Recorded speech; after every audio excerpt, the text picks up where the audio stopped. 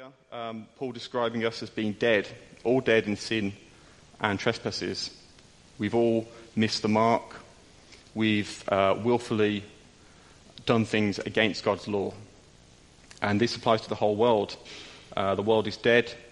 There is no spiritual life. Without God intervening, there would be no spiritual life there, no true relationship with him. So when I was thinking about this, it reminded me of some of the old zombie films where you see these hordes of dead people, and they're all slowly walking together, and there's a horde of them. They all have this insatiable desire for something, but they're dead. They're rotted, they're corrupted, they're controlled by this desire, but there's nothing good in them.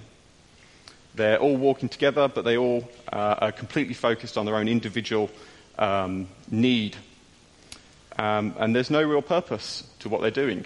They are just reanimated. And ultimately they're doomed. There's no hope for them. And this is really what Paul is describing. There's the whole of humanity, and in our natural state there is no hope. It says in verse 2, in which you used to live when you followed the ways of this world and of the ruler of the kingdom of the air. So I just wanted to think about this ruler of the kingdom of the air. So humanity is under his influence, and he's a ruler. In other versions, he describes him as the prince of the power of the air. But so we have this ruler or prince. There is some authority that he has, but he's not a king. He has some power.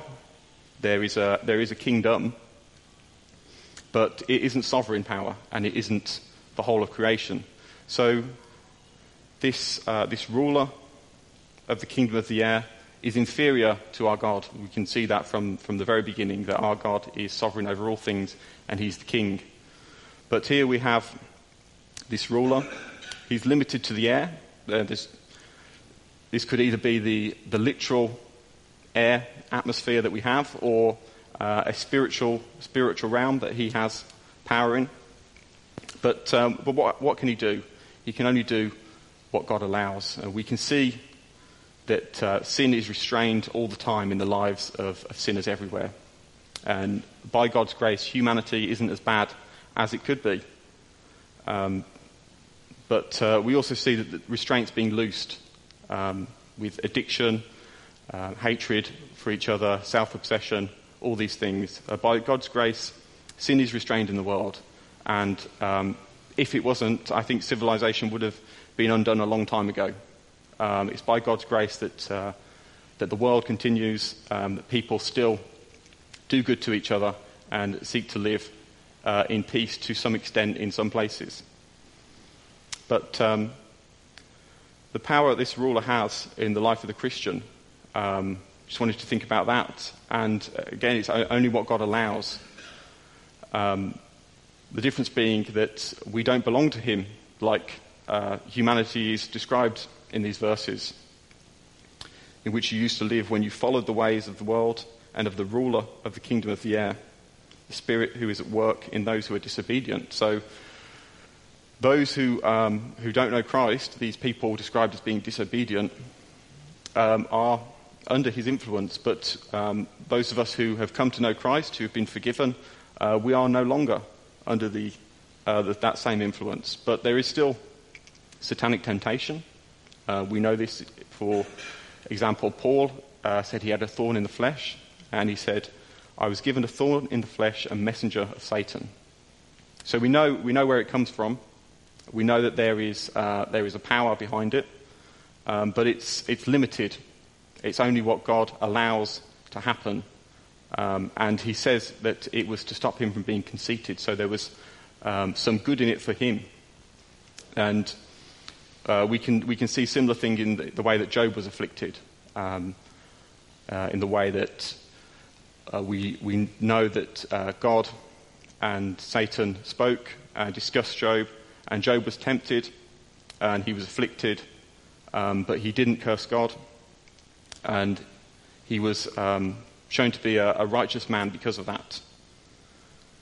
So nothing is out of God's control. If it was, then how would anyone be saved? If Satan had full authority and full power over people in this world, then he would never let any of them go. But we know that God is truly sovereign over all things. So for the believer, this is great comfort. God wouldn't allow anything to attack us without having control on it. Spiritual attack isn't a small thing. It's very, very significant. It has significant effect on our life. But we know that all things are to work for our good. And it says here in verse 7 that we've been saved by grace so that in the coming ages we might know the immeasurable riches of his grace. It's an amazing thought that the God who saves us has real blessing ahead of us in our future. So there is this ruler of the kingdom of the air, and he has sway and he has authority over these people. But he's not limitless authority, he's not limitless power. And in verse 3, it says we're carrying out the desires of our body. And this is what we did before knowing Christ. All we can do without him is carry out the desires of our body. We can still feel this affecting us if we are following Jesus now. We can still feel the effects of our old man, the flesh, the temptations. And this is something that we battle with daily and will battle with until we go to be with Jesus in glory. This is an everyday thing that we fight. In verse 3 it says we're disobedient. So the end of verse 2 says those who are disobedient. And then verse 3 says, at the end of verse 3, like the rest, we were by nature objects of wrath. So I just want to think about these two descriptions of humanity, disobedient and deserving of wrath. Very, very damning statement. Except for Christ, we're all deserving of wrath. We all live lives dedicated to disobedience outside of Christ. We're all deserving of wrath. There's a couple of passages I want to read which just describe the human state without God. Galatians 5:19-21 says, the acts of the flesh are obvious: sexual immorality, impurity and debauchery, idolatry, witchcraft, hatred, discord, jealousy, fits of rage, selfish ambition, dissensions, factions and envy, drunkenness, orgies and the like. I warn you, as I did before, that those who live like this will not inherit the kingdom of God. And then in Romans 1:28 it says, furthermore, just as you did not think it worthwhile to retain the knowledge of God, so God gave them over to a depraved mind, so that they do what ought not to be done. They have become filled with every kind of wickedness, evil, greed and depravity. They are full of envy, murder, strife, deceit and malice. They are gossips, slanderers, God-haters, insolent, arrogant and boastful. They invent ways of doing evil. They disobey their parents. They have no understanding, no fidelity, no love, no mercy. Although they knew God's righteous decree that those who do such things deserve death, they not only continue to do these things, but approve of those who practice them. These are the people that Paul is describing here. And it says, like the rest of mankind, at the end of verse 3, like the rest of mankind, like the rest, we were objects of wrath. So the world is united in this common plight. Regardless of nationality, religion, philosophy, the world loves sin. And they're united in that. But what about good people who we see around us? People who hate murder, people who do good things for charity, people who live moral lives according to human standards. And these are good things. There's nothing wrong with doing these things, even for unbelievers. They're good things to do. But it says in 1 Corinthians 10:31, whatever you do, eat or drink. So whatever you do, start again. So whether you eat or drink or whatever you do all to the glory of God. And then Romans 14:23, for whatever does not proceed from faith is sin. So anything done which isn't done for the glory of God, anything which is not done in faith, the Bible says that this is sin. We've been created for a purpose, to love and to worship and to joyfully serve God. This is what we've been created for, and the world does not know any of that. People have good intentions and they do good actions. A lot of the time it's for the wrong reasons, and so it's sin. Sinful people can do morally good actions for each other and bring about social benefits. But if the glory isn't given to God, if it's given to men and women, then it's tainted with sin. And this is what Paul is saying. We don't need to go around pointing out all the charitable works we see and saying that they're sinful, because God is clear that we, as Christians, we judge the church and God judges the world. It's not that we need to go and point out that all these things people are doing are wrong, but we need to point people to Christ. Psalm 7 says, God is a righteous judge, a God who displays his wrath every day. If he does not relent, he will sharpen his sword, he will bend and string his bow. He has prepared his deadly weapons, he makes ready his flaming arrows. So, to just summarise on this point, people are more sinful than we realise. God hates sin, God is angry at sin, and he will judge sinners in his anger. God didn't make us this way. We are sinners because we are fallen in Adam. And if we are Christians, we should often be thinking of the hope that we have, the home being prepared for us in heaven, to be with God in eternity. And it's a wonderful thought, but we should also remember that there's a place being prepared for sinners to spend eternity away from God, an eternity of pain, of suffering, of loneliness. And this is how much God hates sin. This is a serious thing. God hates sin. Nobody will be swept aside and forgotten about at the end of time. God doesn't forget about people. If God forgot about people, it would suggest that he wasn't that interested. Things that we ignore suggest that we things we don't care about. But this is something that God hates. And this is humanity, this great crowd of people walking gladly but blindly into judgment. It's a very, very sad thing to think of, a very sad thing which is described. During Jesus' ministry, when he was preaching in the towns and the villages, it says, when Jesus saw the crowds, he had compassion on them because they were harassed and helpless, like sheep without a shepherd. That's in Matthew 9. And this is the same God who hates sin, who judges sin, is the same God who has compassion on these people. These harassed, helpless people without a shepherd, people who are dead, spiritually dead. This is the same God. The God that judges is the God that saves. So we move on into verse 4. God is rich in mercy. It says, but because of his great love for us, God, who is rich in mercy, made us alive with Christ even when we were dead in transgressions.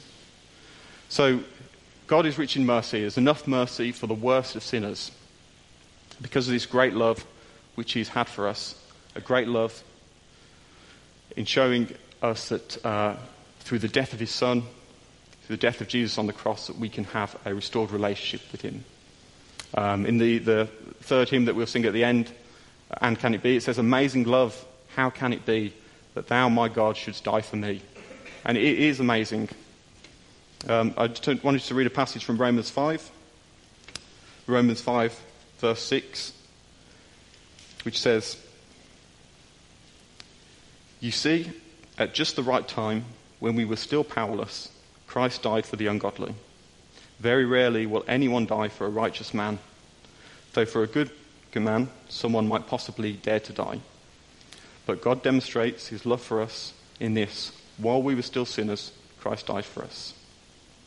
Since we have now been justified by his blood, how much more shall we be saved from God's wrath through him?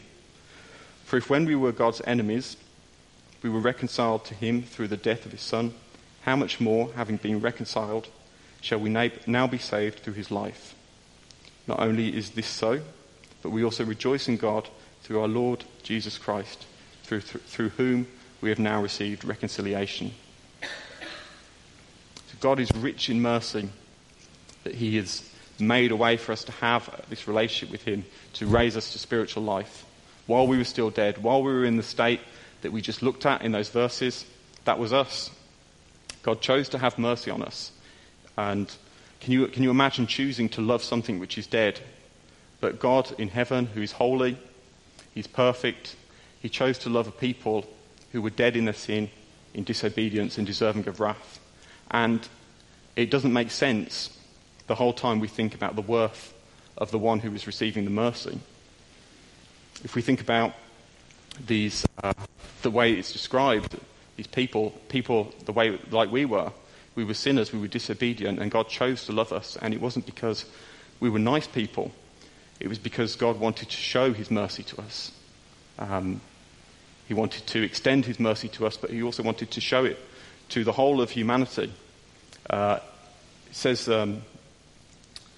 in verse 7, in order that in the coming ages he might show the incomparable riches of his grace, expressed in his kindness to us in Christ Jesus. This is what God wants to show us. He wants to show us his grace. If we look at the worthlessness of the one receiving mercy, we can only say it's not deserved. If I look at myself, before I was a Christian, I was a sinner, and I didn't deserve Christ. But it's by his mercy that he saved me. And it's to show his mercy, to show his mercy to the world that he saved me. He's made us alive together in Christ and raised us up with him and seated us with him in the heavenly places in Christ Jesus. And why such mercy? Why would this lavish, undeserved mercy been shown to a people deserving of wrath? So that in the coming ages he might show incomparable riches of his grace, expressed in his kindness towards us in Christ Jesus. So this is in the ages to come, not right now. We get a taste of God's grace now. But then, in eternity, we will begin to see the immeasurable riches of his grace. And they're immeasurable, they're infinite, they can't be measured, they can't be truly comprehended. And I think it's probably like trying to look at the universe. You can look at one part of the universe, a very small part, and then you can look at another very small part.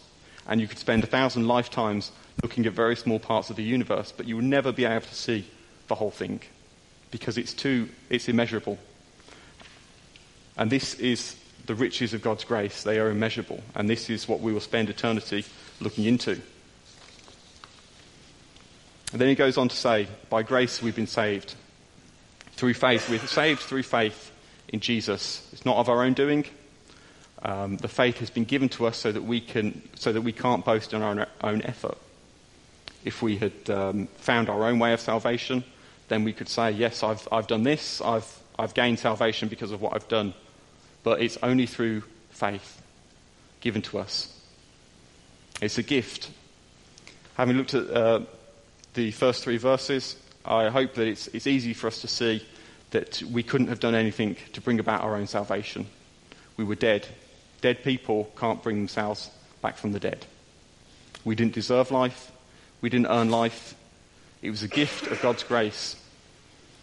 God gave us faith to believe because he chose to love us despite our sinfulness, despite our disobedience. He chose to love us, and it was a gift.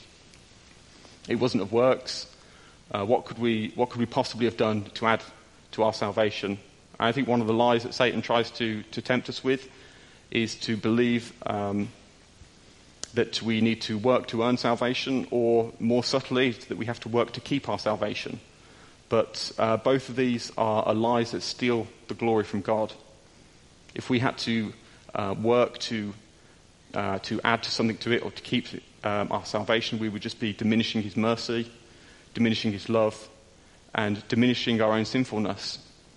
But it's all of grace, for by grace you've been saved through faith. It's not from yourself, it's a gift of God, not by works, so that no one can boast.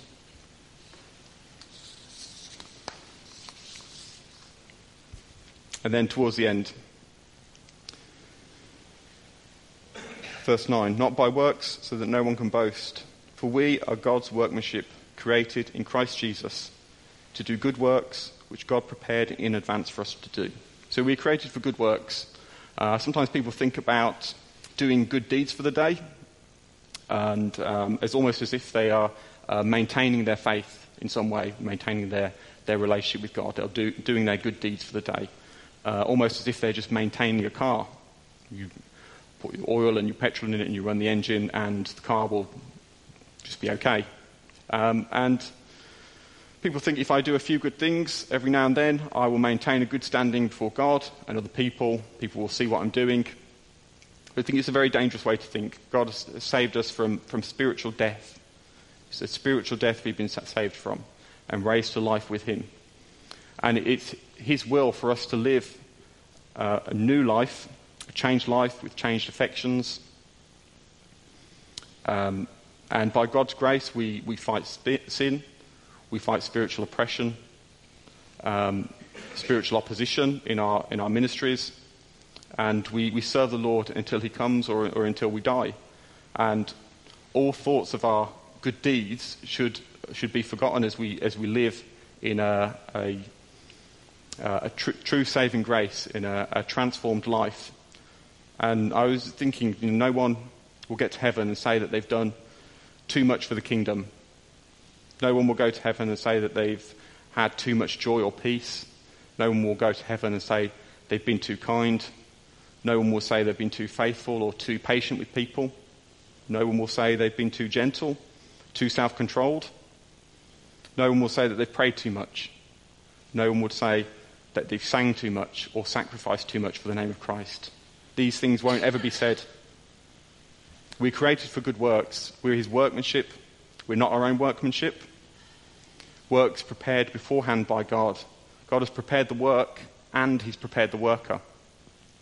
And we're not created to do stupid things, to waste time, just to be entertained and to pass our days without passing on the grace that God's given to us. There's so much things in this world that take up our time, and I'm as guilty as anyone